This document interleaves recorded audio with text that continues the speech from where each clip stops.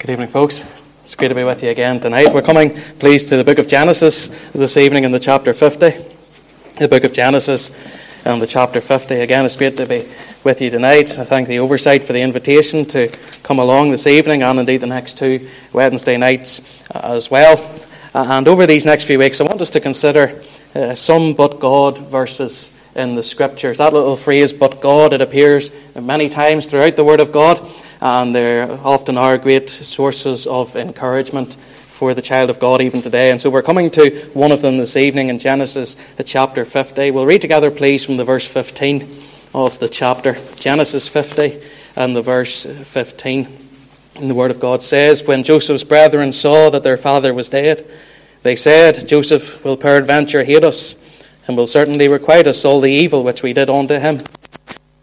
Messenger unto Joseph, saying, Thy father did command before he died, saying, So shall ye say unto Joseph, Forgive, I pray thee now, the trespass of thy brethren and their sin, for they did unto thee evil. And now we pray thee, forgive the trespass of the servants of the God of thy father. And Joseph wept when they spake unto him. And his brethren also went and fell down before his face. And they said, Behold, we be thy servants. And Joseph said unto them, Fear not, for am I in the place of God? But as for you, ye thought evil against me, but God meant it unto good, to bring to pass as it is this day, to save much people alive. Now therefore fear ye not, I will nourish you and your little ones.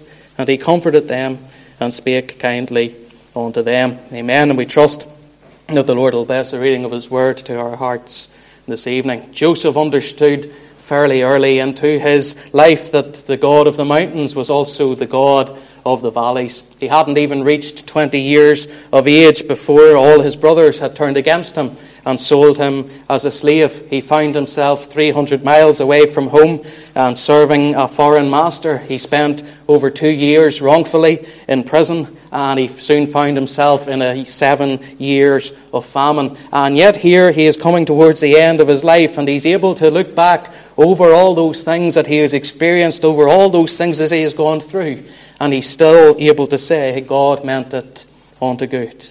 How wonderful it would be for us this evening if we could look back over those discouragements, look back over those things that have caused us grief, those things that have hurt us, those things that have troubled us, and still say with Paul in Romans 8, and indeed with Joseph here in Genesis, that we know how all things work together for the good to them that love the Lord. This doesn't come overnight. And this great declaration of Joseph here in the verse 20, how he knows that God meant all this unto good, this didn't come overnight. This wasn't a fresh revelation that he had here as he says this. It's not something that he says off the cuff, something that he just thought of in his head as he's speaking to his brothers here. But this truth had been firmly planted in his heart and firmly planted in his life throughout the many things that he had experienced. And so as we consider this tonight, as we consider how Joseph was able to view all the evil that came against him and understand and appreciate that God meant it for good, how can we tonight bring ourselves to a similar position? It's difficult to do. It's hard to do. But the child of God can indeed know it to be true. And so we'll look at the life of Joseph this evening, see the troubles that he faced and what led him not only to the various points of discouragement that he faced, but right through to the end of his life here, where he's able to see it all and say God meant it unto good. If we could turn for a few moments, please, to chapter 37 of the book of Genesis. We'll spend a few minutes here. We'll have a few minutes in chapter 39, but other than that, I promise we'll not be turning to too many passages of Scripture. We'll be staying here and appreciating the scenery before we rush off to anywhere else. Chapter 37, we have here really the introduction into Joseph's life in the Word of God, other than his birth that's mentioned elsewhere. But as we look at Joseph's early years, we see, first of all, the plot of the enemy. We see the plot of the enemy here as Satan tries to wreak havoc and cause mayhem in Joseph's life. We're made aware in these early verses of chapter 37, even in the verse 3, we're told Israel loved Joseph more than all his children because he was the son of his old age, and he made him a coat of many colours. And when his brethren saw that their father loved him more than all his brethren, they hated him and could not speak peaceably unto him. So even in Joseph's early years, and he was 20 years old whenever he was taken away as a slave. He was 20 years old when he was sold as a slave, so it's fairly early on in Joseph's life, whenever the hatred of his brothers is already very well known to him. And those seeds of hatred are sown in his brother's heart. And the plot of the enemy begins here, early in Joseph's life, because division is a great part that the enemy played here in trying to wreck Joseph's life, in being such a strong source of discouragement and a great sense of evil to him. His brothers hate him because of the favoritism his father showed to him rather than the others. We can imagine him there, Joseph is Israel's favourite son. He's the favourite son of his favourite wife, Rachel. He's one of only 2 children that are born to her. So Israel is going to view Joseph, and indeed Benjamin as well, but Joseph particularly, he's going to view them with some sort of favouritism. And it seems that Israel doesn't try and hide that from the others, because the other brothers are filled with jealousy, they're filled with envy, and they're filled with hatred directed to Joseph. And they hate the favoritism that Israel shows to Joseph. They hate the bond and the closeness that the two of them share. But they also hate him because of his dreams. And we have those dreams listed as well in chapter 37. And Joseph tells his brothers the dreams about the sheaves and about the sun, the moon, and the stars. But look at what it says in the verse 8. As Joseph tells his brothers the first dream, his brothers said unto him, Shalt thou indeed reign over us? Or shalt thou have dominion over us? And they hated him yet the more for his dreams and for his words. It wasn't enough for them to hate him for the bond that he had with his father, but they hate him even more now because of these dreams that he has had. And he has told his brothers the dreams that he will have, that they will all one day bow down and worship him and bow down in reverence to him. And the brothers' hatred just boils over. And they hate him even more. And you can imagine Joseph here. You can imagine the family here of Judah, the family of Jacob here. They know the role they will play in the purposes of God. Abraham would have told Isaac, Isaac would have told Jacob, and Jacob would in turn have told his sons about the role they had in the purposes of God, how God had promised them a land, he had promised them to be their God, how they would be his people, and they would be the people of God in the promised land. So they knew all about what God had in store for them. And here God is speaking to Joseph through these dreams. Joseph is being told what will happen in future days, and Joseph is excited about this. He has such an enthusiasm about this revelation that he has had that night in the dream that God had given him. And he rushes to tell his brothers, and he's maybe hoping they would share in that excitement. And he just can't wait to tell them what God has said to him. But they seem to hate him even more.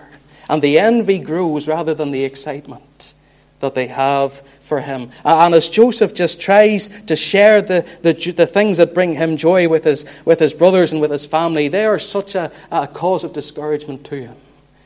And they try to bring him joy, and it was those that Joseph least expected that were the biggest cause of his hurt. So fairly early on into Joseph's life, the plot of the enemy is already being made clear. The hatred that the brothers have against him, that seed of division that's planted into the hearts of the brothers, those that Joseph least expected, would in years to come be the greatest cause of his hurt. I wonder, is there a believer this evening? And in recent days, it's been those that you least expected that's brought you down.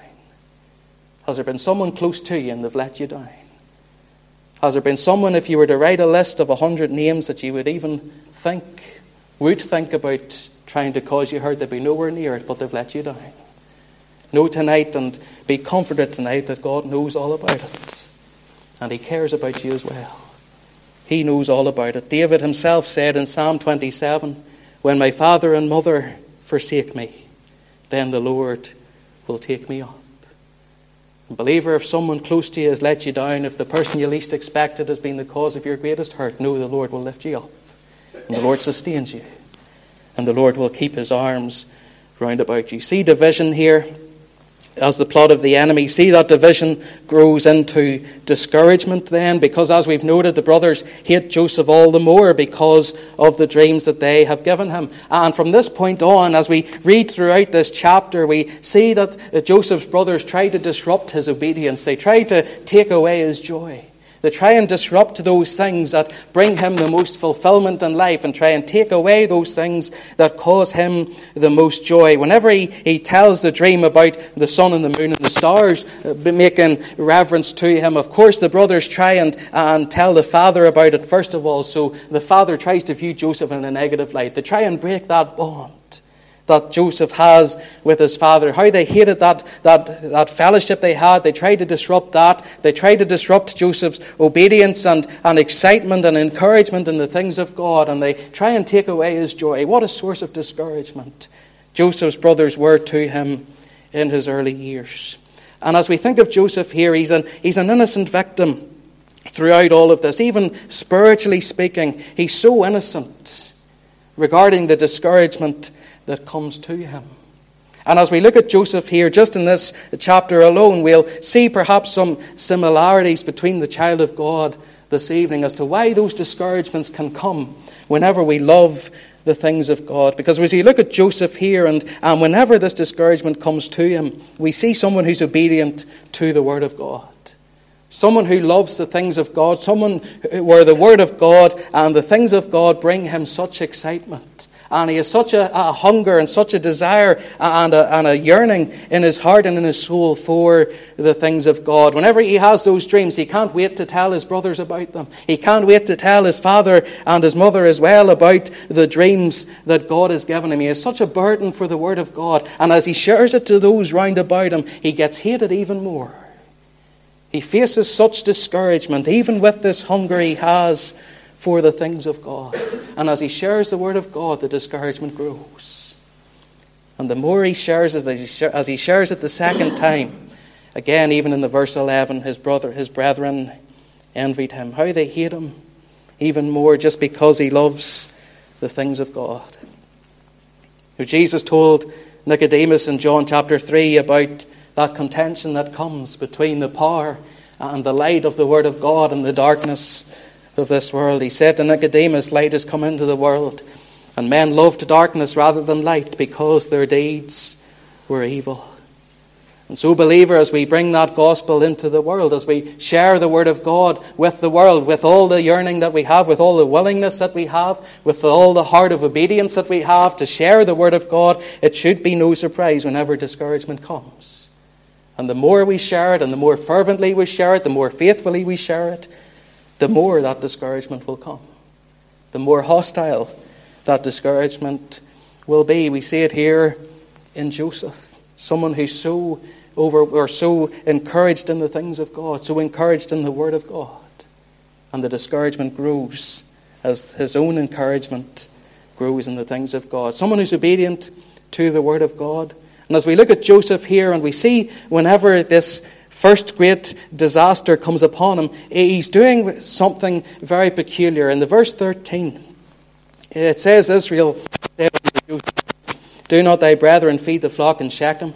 Come, and I will send thee unto them. And he said to him, here am I. On this particular day, Israel asked Joseph to go and see how his brothers were getting on. They were feeding the flocks in Shechem. Whether they were in somewhere different that day, maybe somewhere more dangerous than they normally were, and Israel wanted to know how they were getting on, if they were safe. Maybe he hadn't heard from them in a while. And he sends Joseph to find out how they're getting on. And Joseph's more than willing to do this thing. Israel could have sent a servant on this message, but Joseph is more than willing. He says, here am I, and he's ready to go to do whatever it is his father wants him to do. I want us to think of that this evening from a spiritual perspective as well.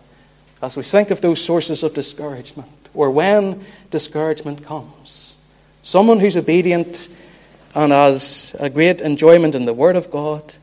And here Joseph, or in Joseph, we see somebody who's obedient to the will of his father as well. Someone who's just eager to do anything his father asks him to do.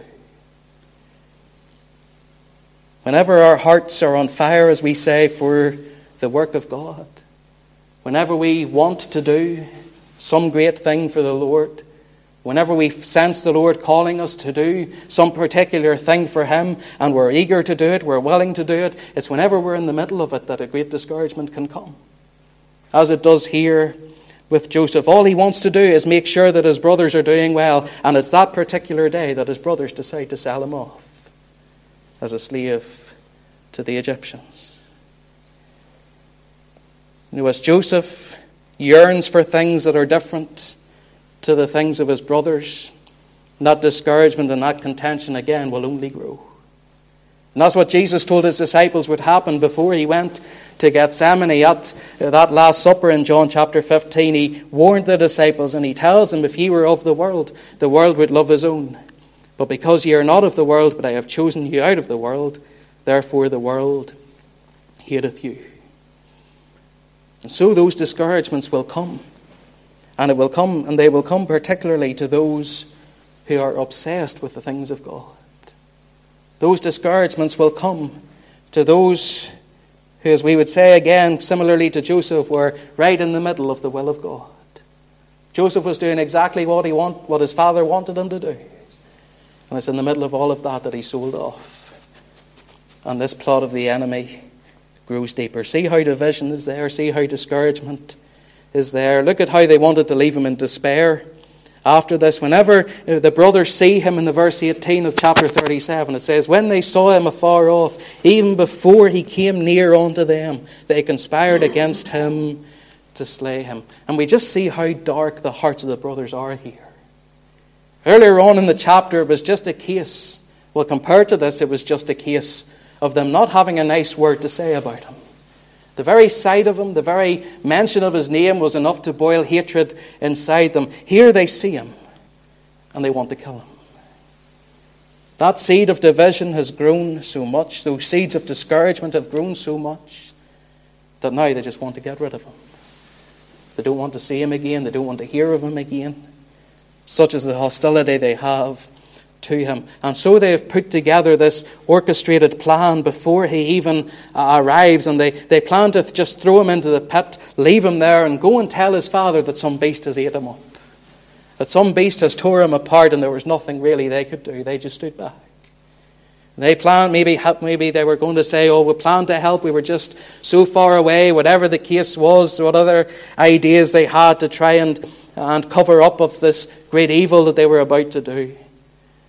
But we just see how dark the hearts of Joseph's brothers are here. How dark and dangerous this plot of the enemy is against Joseph. But it's in the verse 18. It's while they saw him afar off, even before he came near unto them, that they conspired against him to slay him. Even to bring it back about Joseph being obedient to the will of God. Here Joseph was on his way to do what his father had asked him to do. The job wasn't done. It says he was still a great way off from the job being done, but he was on that path. And it's while he's afar off from doing the job that this plot of the enemy comes to play. I wonder this evening, believer, has God asked you to do something in perhaps the months and years to come? Has God called you to something that, from our perspective, is still a great way off? And the enemy's doing whatever he can to hinder that work. Is the devil trying to hold you back from what God's been calling you to do in years to come? I was around 18 whenever the Lord had started calling me into his work. I didn't go to college after that for another 2 or 3 years, and the Lord had his timing and the Lord had his reasons. But it was whenever the Lord had started calling me at that age of 18 that the devil tried to have a field day. That the devil did whatever he could to disrupt those future plans of the Lord. And I found myself in such a valley I never thought I'd get out of it. How those things that the Lord wants us to do can often be a great way off, even then, whenever the enemy comes and tries to halt them and tries to disrupt them so much. And that's why Paul reminds the believers in Corinthians to be aware of what Satan can do, even in the lives of believers. 2 Corinthians 2:11, lest Satan should get an advantage of us, for we are not ignorant of his devices. How Satan is cunning. He's still that same enemy that was as subtle as any other beast in the field in Genesis chapter 3. That's why Peter reminds us to be sober and to be vigilant, because the devil will do whatever he can to disrupt the plans and the will and the purposes of God in the lives of believers. And so Joseph finds himself in this particular circumstance where he isn't killed, thankfully, Reuben is the one that tries to spare his life, and eventually he's sold as a slave to the Ishmaelites and the Midianites. Eventually he finds himself in the house of Potiphar. And now this Old Testament child of God, as we would call him, once the favoured son, once in that favoured coat, is now in foreign chains. And he's far away from the promises of God.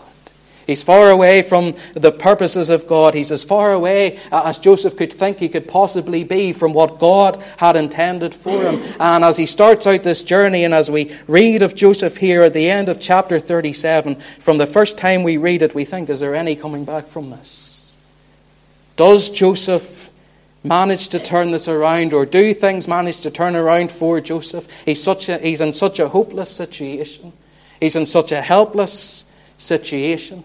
And from the beginning of this chapter 37, a young believer, a young man who's filled with enjoyment in the things of God, here he's now a slave in Egypt. How Joseph knew in such a very personal way those times when the enemy can come in like a flood.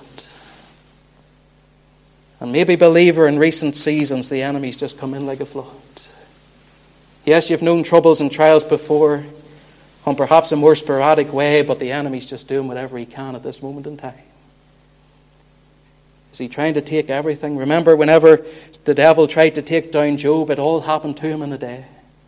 One messenger hadn't even finished his message before another servant came and told him of how something else had happened to him. See the plot of the enemy, how it starts relatively small, but he'll do whatever he can to disrupt and discourage the child of God. See the plot of the enemy. But even with all of this, we see the perseverance of Joseph. Come with me, please, to chapter 39. We'll spend a few moments here, because this is whenever we next read about Joseph. We see his perseverance, even with the plot of the enemy being harsh against him. We see Joseph being determined to stay faithful to the Lord, and how greatly commended he is to be for his faithfulness and for his perseverance, even in these challenging days he finds himself in. Because in verse 1 of chapter 39 we're made aware that he's brought down to Egypt. Potiphar, one of Pharaoh's officers, captain of the guard, an Egyptian, buys him of the Ishmaelites. And then in the verse 2 it says the Lord was with him. He was a prosperous man, and he was in the house of his master the Egyptian. And his master saw that the Lord was with him, and that the Lord made all that he did to prosper in his hand. Eventually he becomes pretty much Potiphar's second-hand man. It says that Potiphar didn't know anything he had except Joseph told him about it. And such respect Potiphar has for Joseph, and such respect and honour and trust Potiphar has in Joseph here, that he's able to persevere. He's able to keep on doing whatever it is he can possibly do in those circumstances. See the favour that he has here as we think of his perseverance, because first of all we're made aware he has the favour of God. In the verse 2, even though he's far away from his house, even though he's far away from where God had perhaps promised him he would be, still it says in verse 2, the Lord was with Joseph. You know, God didn't leave him that day when he was in the pit and suddenly be with him again as he's in Potiphar's court and things are starting to turn out well for him again, but he was always with him. Every step he took from that moment that he was lifted out of the pit and took and traipsed across the desert and now finds himself in Egypt, God was with him every step. The Lord had never left him or forsook him. The Lord had never abandoned him. God was with him every step of that journey, and the Lord was still with him as he's here in Potiphar's court. Whenever Stephen was telling this, giving the history of the people of Israel in Acts chapter 7, it says the patriarchs moved with envy sold Joseph into Egypt, but God was with him and delivered him out of all his afflictions, gave him favour and wisdom in the sight of Pharaoh, king of Egypt. The Lord was with him. Even whenever it looked like he wasn't, even whenever it looked like he was far away from the blessing of God, far away from the presence of God, the Lord was still there. Child of God, this evening, it may not feel like it. It may not look like it. But know the Lord is still there. Know that he's still there. Don't doubt his presence this evening. Again, he may feel afar off, but even in those moments, we can still draw near to him. Remember one of old that said, even when we cannot see God's hand, we can still trust his heart. And even when we cannot hear his name, we can still remember his nature. Do you know this evening, will you remember, whenever those times of trouble come, that the Lord is still there and not to bless? To see the favour that God gives him. We see the favour as well that Potiphar gives him. And he gets this favour from Potiphar because the Lord is with him. The Lord made him a prosperous man here in the sight of Potiphar. And he shines in Potiphar's light because he knows the blessing of God upon him. He knows that even in these difficult circumstances, the Lord is with him. And because that's the case, he's able to have his eyes fixed on those things above. He's able to have his eyes fixed on the Lord and move on. He's not going to be dragged down into having or be filled with such pity and filled with such despondency, but he's able to trust in the Lord and he's able to move on. Again, that great statement he made in chapter 50, but God meant it for good. This is where he knows it here as well.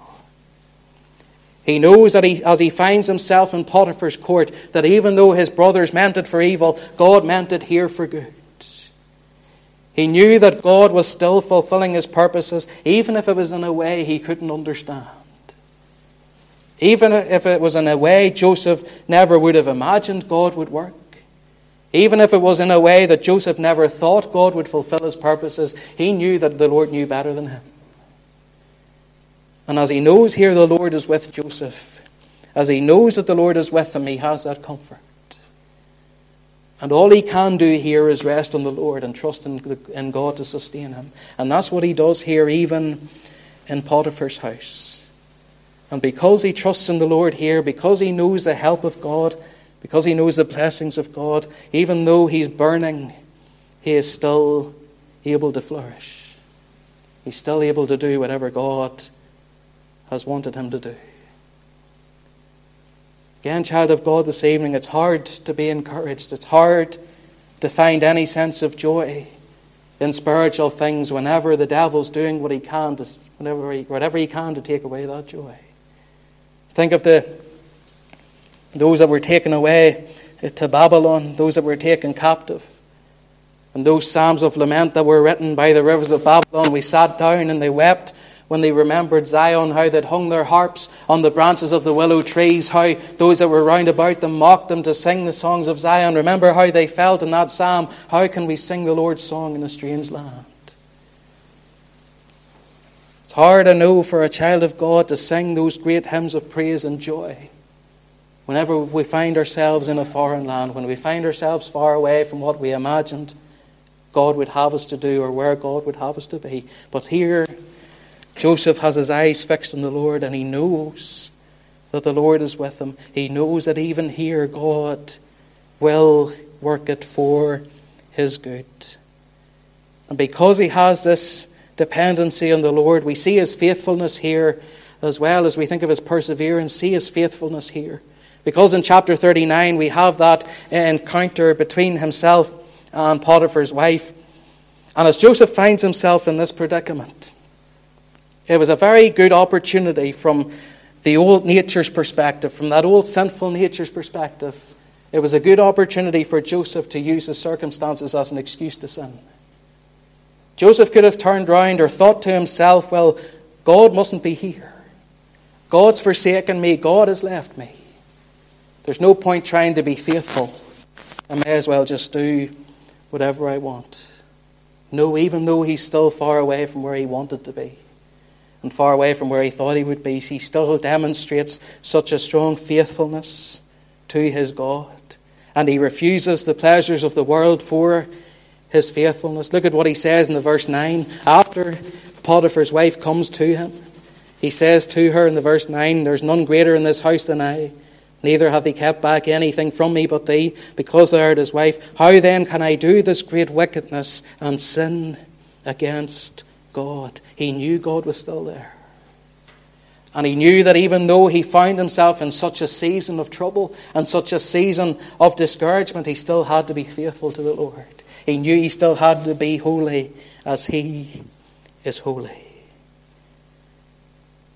He knew, even though it wasn't said to him, it was said many years later, he knew that them that honour me, I will honour. He knew he still had to be faithful to his Lord.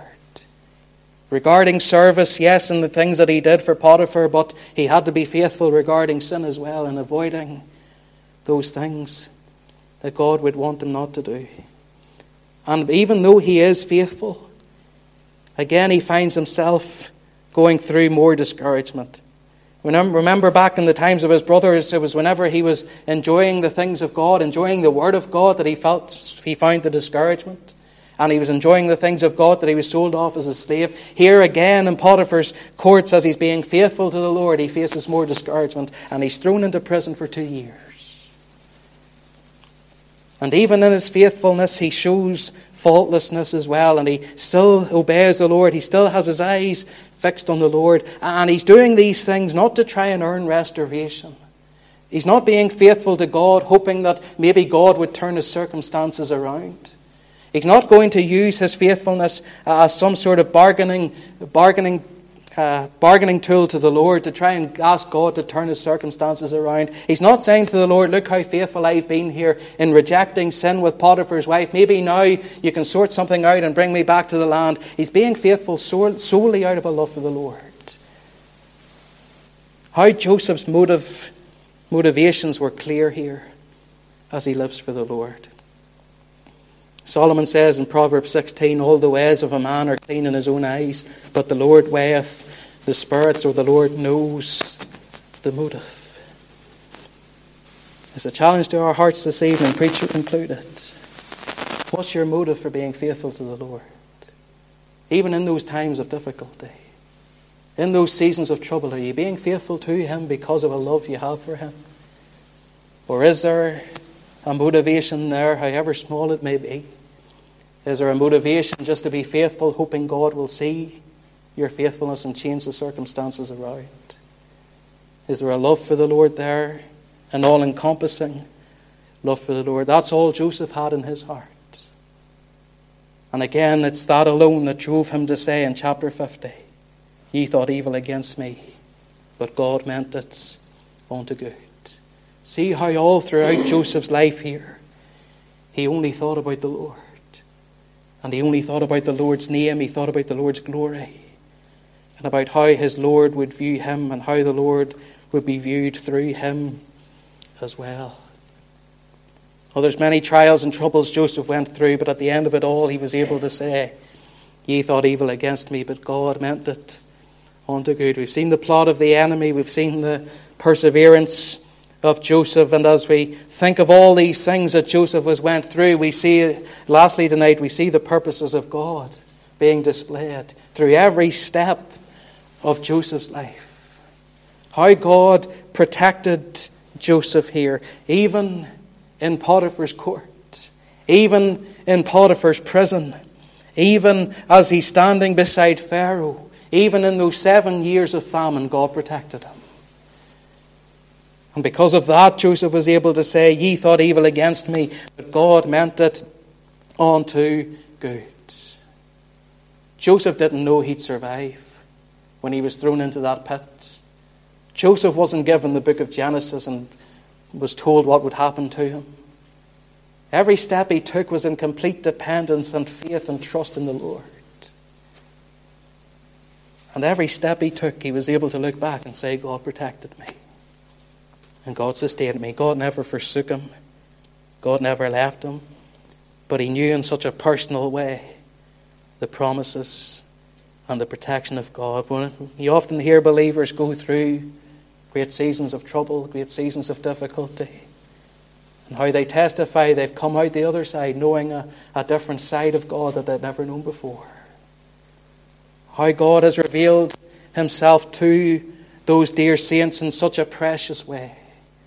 In the most darkest of nights, in the most hardest of times, it's then that we often get a fresh appreciation and a fresh sense of the Lord.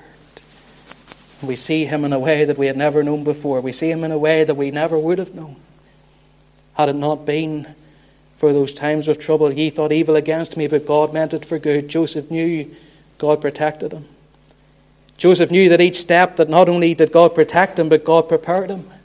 For each step that he took, for each scene that he found himself in, every step that he took from the pit to Potiphar, to the prison, to Pharaoh, God was preparing him for the next step. And even though those things people meant for evil, God meant those things unto good. And as we think of Joseph's life here, and as we think of God preparing him for each step that he would take, aren't we glad tonight that we come to a God who isn't picking up the pieces as time moves along? We have a God tonight that knows the end from the beginning. And when it comes to those trials that we go through, God's not picking up the mess as it goes along. He's not hoping to make something good out of the end of it. He knows what he will make good out of the end of it. He knows what that next step we take will be. He knows what is around that next corner.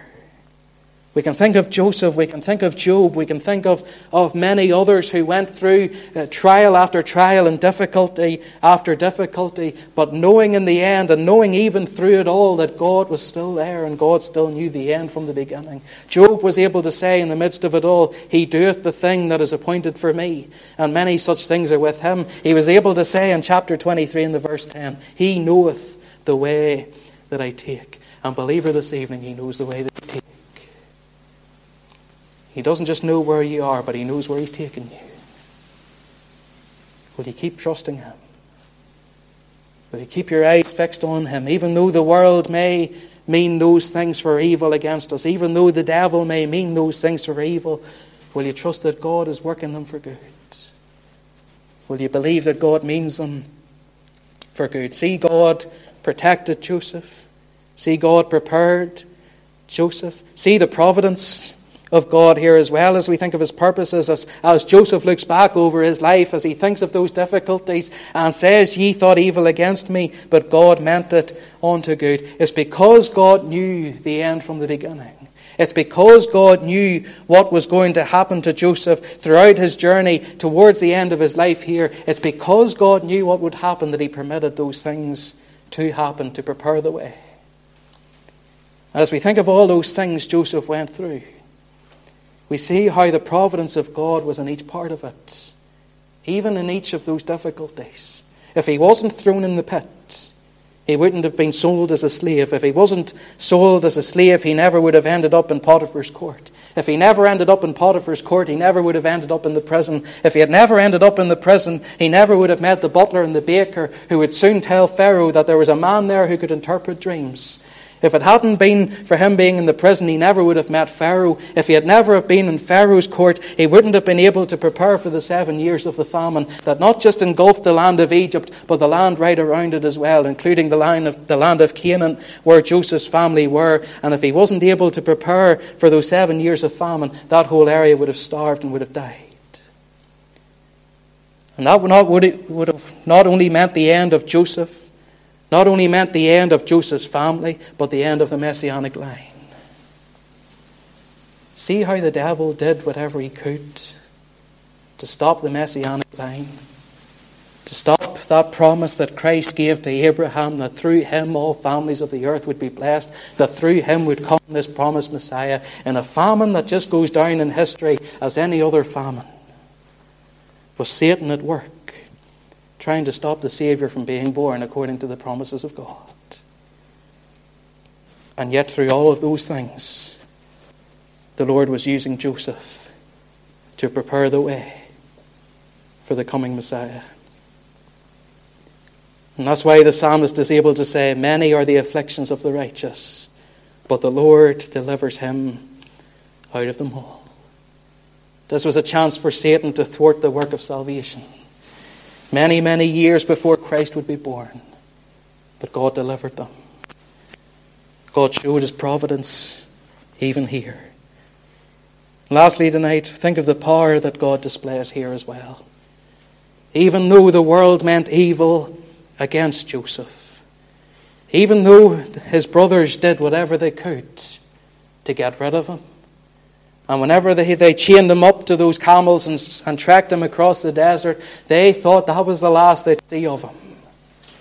Joseph at times may have thought that was the last he'd see of them. As he's cast into prison on false charges,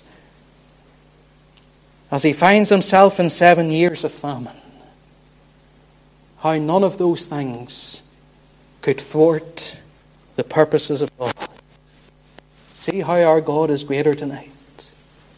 See what John means in his epistle when he reminds us and encourages us, greater is he that is in you than he that is in the world. We've mentioned Job several times this evening. Whenever God finished speaking with Job towards the end of that book, Job says, I know that thou canst do everything, and that no thought can be withholden from thee, or that no plan or purpose of yours can be stopped. Satan can rage and he can wreck all he tries, but God still comes out and knows the victory. God's power will still be displayed.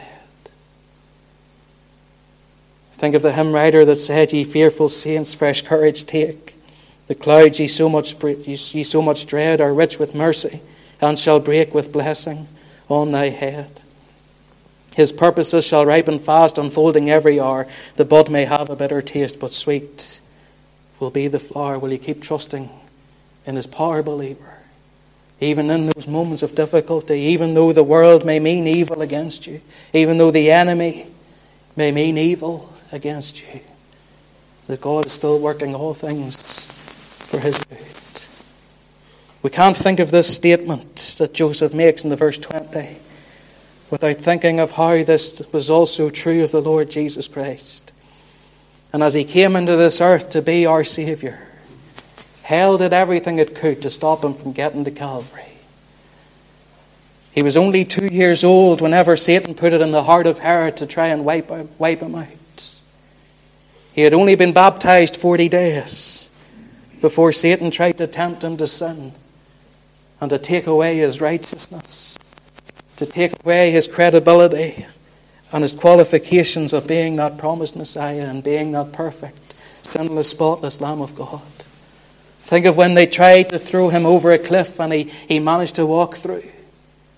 How he managed to make himself invisible from their sight and to spare himself for that day in which he would be crucified. Hell did whatever it could to keep him from Calvary. And even whenever he was nailed there, hell did whatever they could to take him down from the cross. How they mocked him. How they laughed at him. How they were trying to tempt him to call that great legion of 10,000 angels to help him down. But still he stayed nailed to that cross. See how they tried to keep him in the tomb as they sealed it shut and set guard over it to make sure that he wouldn't rise from the dead. Oh, what the world meant for evil, God meant it unto good. As we see Christ crucified, as the world would argue, just an innocent man caught in the wrong place at the wrong time, that the world may have thought evil against him, but God meant it unto good, for the same reason he meant good unto Joseph, to bring to pass, as it is this day, to save much people alive. Oh, the world meant it for evil when they crucified the Saviour, but God meant it for your good and for my good. He meant it for our so great salvation. Believer, will you trust him? Whenever the enemy comes in like a flood, will you have your eyes fixed on him and say, Lord, I don't know what's going on, but you know the end from the beginning, that even though the evil may be great, that God's goodness and his power are greater still. May the Lord bless his word to our hearts this evening, for his dear name's sake. Amen.